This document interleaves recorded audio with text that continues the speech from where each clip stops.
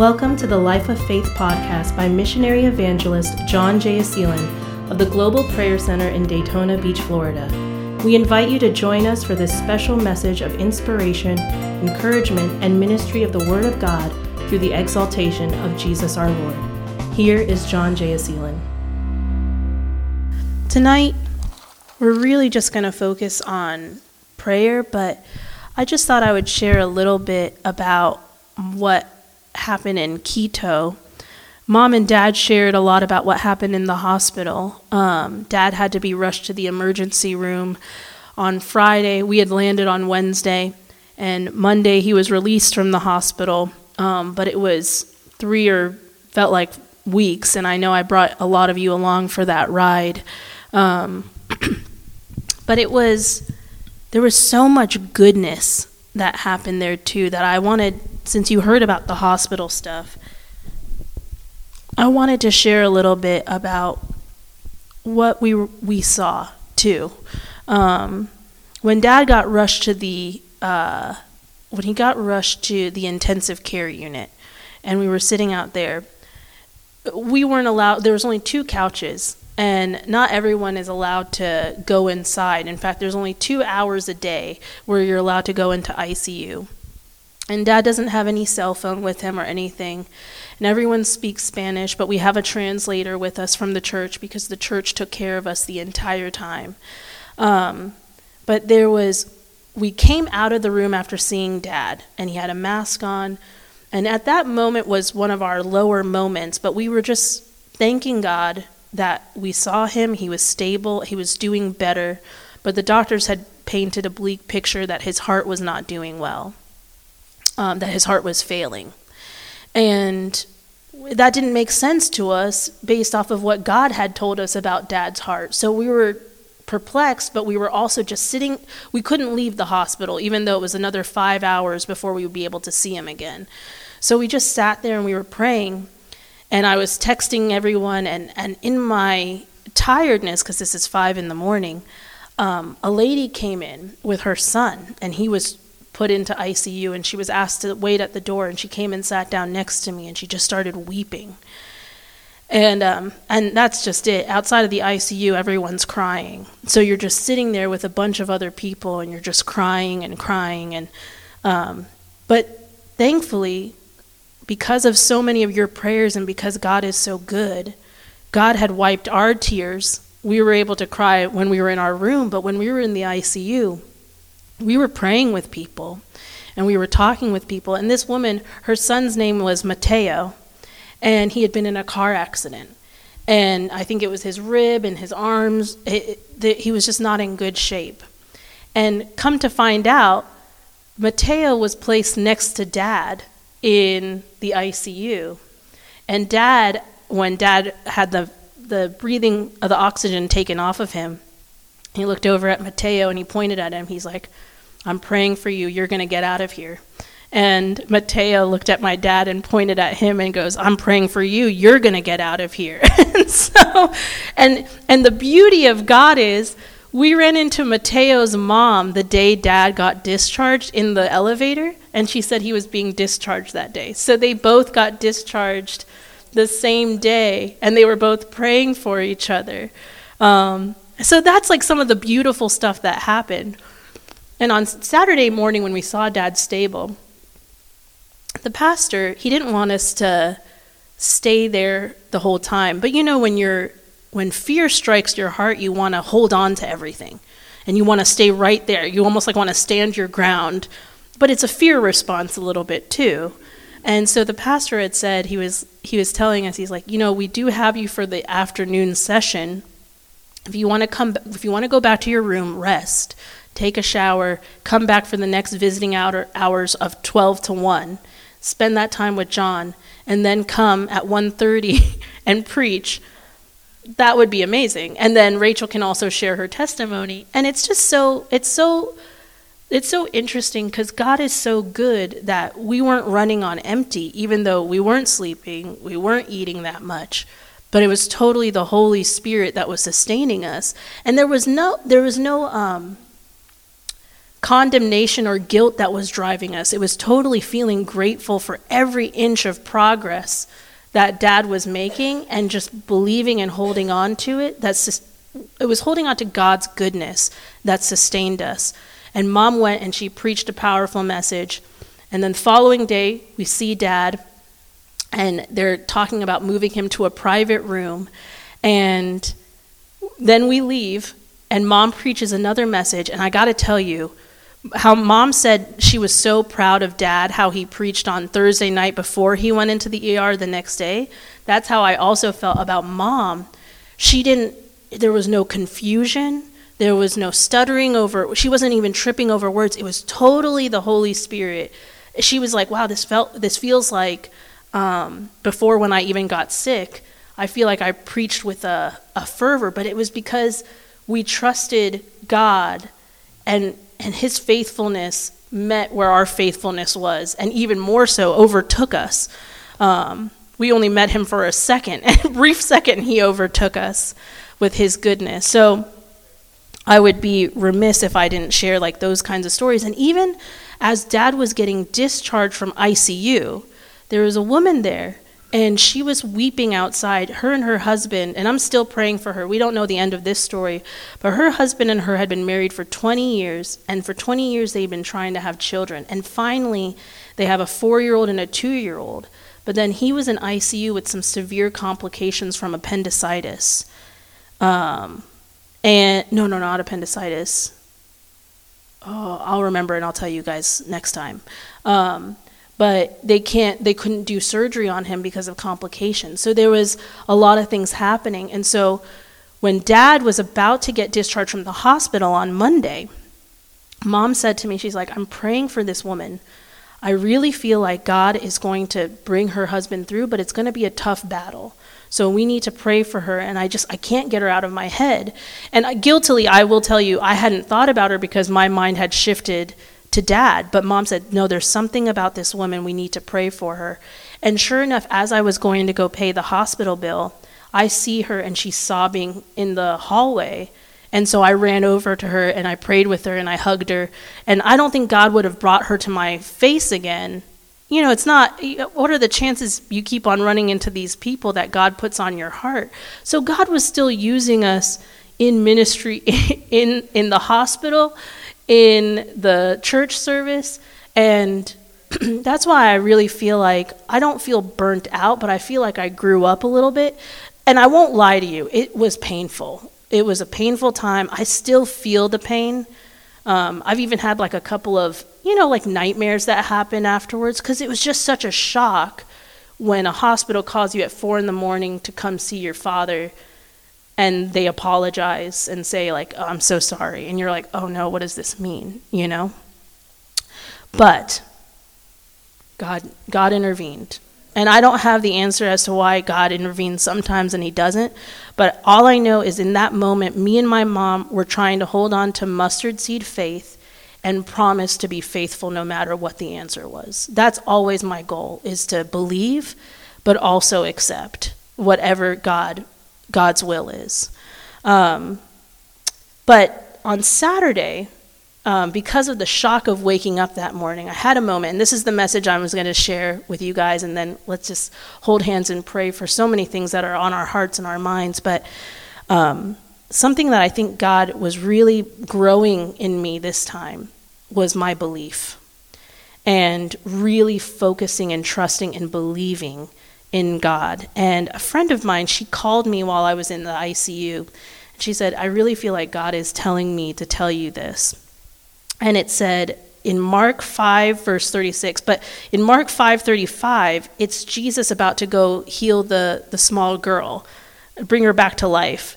And in Mark 35, while Jesus, he was still speaking, some came from the ruler of the synagogue's house who said, your daughter is dead. Why trouble the teacher any further? And then this was the verse that was given to me. As soon as Jesus heard the word that was spoken, he said to the ruler of the synagogue, do not be afraid, only believe. And that Saturday night, I was sitting there, and Brian had texted me on Friday night, we've had a powerful prayer service, it is finished. So that was one word. My friend had texted me and she said, God, I really feel in my heart, God is telling me John is going to be okay. Don't be afraid, only believe.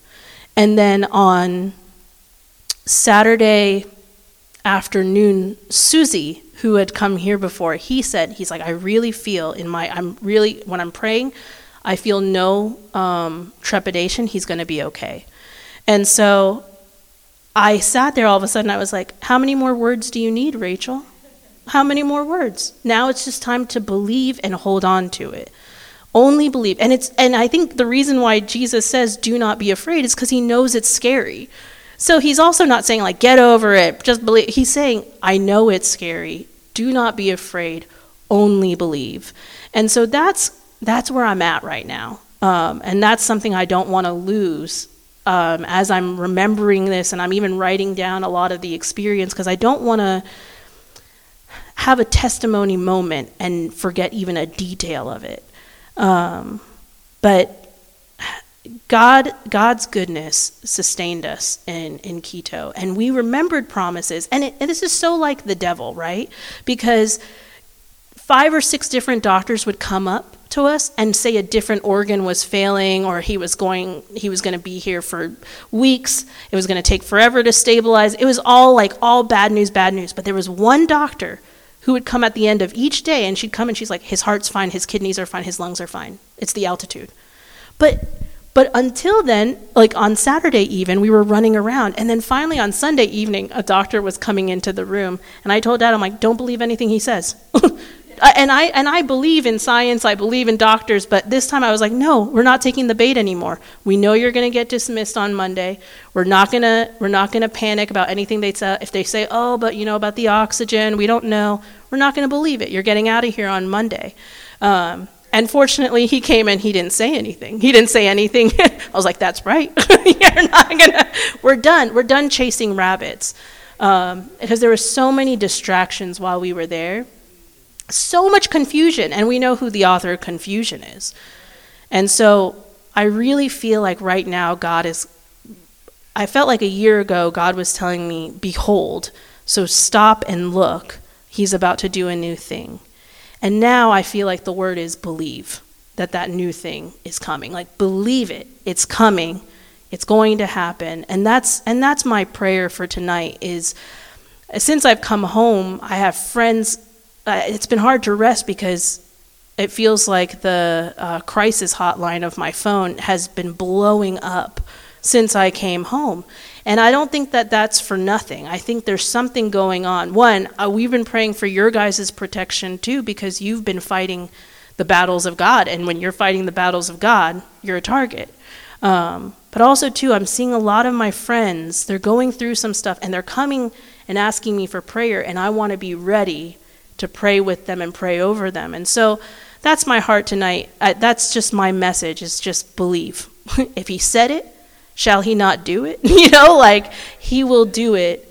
And so with hearts full of belief, even if it's, and again, you can have belief and still have pain and still recover and be tired from your week in Ecuador, which again, I love that country. It's the only country in a long time that I've gone to that I genuinely miss it.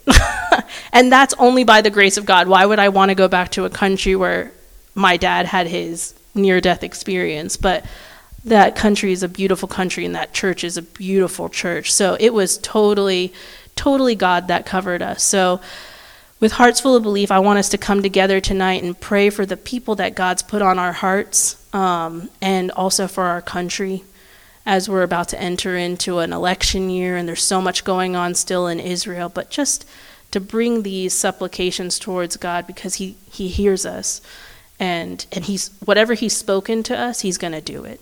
And that's what I believe. Yes. Can you share something about your testimony at your session in Calabria? So I shared my testimony on Sunday, and what I told, it was supposed to be just for the youth, and I was shocked when they told me that I was going to just do it in front of the whole convention.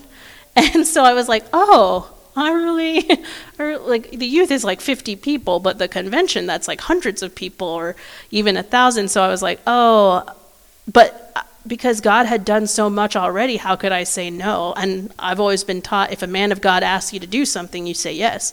And that pastor is a man of God. And so I was like, yes, I'll do it. But I didn't spend too much time talking about my life, actually, but more so, like, sometimes you talk about all the details of what you did before Christ and what have you. But I did share these 2 verses.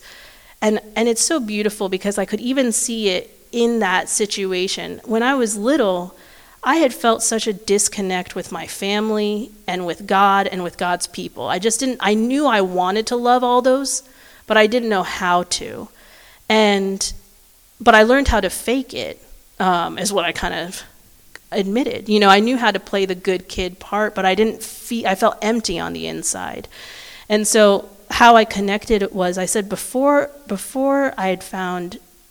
Jesus came into my life, I was like a broken cistern that could not stay full. So all the goodness that would be poured into me just seemed to flow right out of me. I couldn't hold on to anything. And the same, but I could retain all the bad stuff. I don't know what it was. I remembered every rejection. I remembered every time a church person looked at me funny. I remembered every single time. It was just, I had a laundry list of people I didn't like, but I didn't account for the people who loved me. But it was because I had no understanding. And I don't know how to make understanding come like that. Only God does it. Only God turns the light on and you see it. So that's how I was. I was just so blind to all the blessing and all the goodness that was around me, but God opened my eyes. And so I felt like he changed me from a broken cistern to what we see in Psalm 23, where your cup runs over. So he made me a new vessel that can hold it. And I feel like that is, it's one thing to lose goodness because it's falling through the cracks. It's another thing entirely of like you're so overwhelmed by it you can't even take into account all that you're getting. So that's how I felt like God had transformed my life, and that's what I wanted to share with them, because and just in that situation, I know you guys love me, and so I've seen how God has restored not only my family, my relationship with him, and then it was my relationship with my family, and it was one family member at a time too. Rome wasn't built in a day. God slowly brought this back, and then my faith I realized when I was in Quito how much God has brought back a love for the church and for God's people. Because this church, again, I didn't know these people but for 2 days, and all of a sudden I'm spending the night at the pastor's house because mom's spending the night at the hospital. So they totally adopted us, and only the Holy Spirit can make you that close that quickly. Trauma doesn't. People think trauma does it, but it doesn't.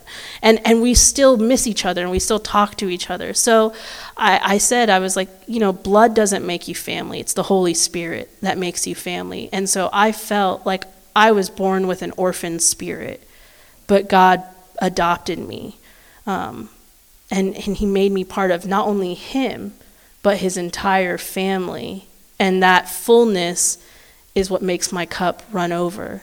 And so that's how I was blessed to be able to share. It was only 10 minutes, but I was so blessed to share it. And I'm so glad that you always, when someone asks you to speak, you kind of wish like, well, maybe something will happen and schedules will change. But this time I actually wanted to. I wanted to get up there and I wanted to proclaim God's goodness. And I just thank them all for being my family. So it was totally God, and it was such a blessing. It was such a good trip. For it being such a hard trip, it was such a good trip. So thank you all for praying for us. Thank you for being willing to come and save us if you needed to. But it was totally God.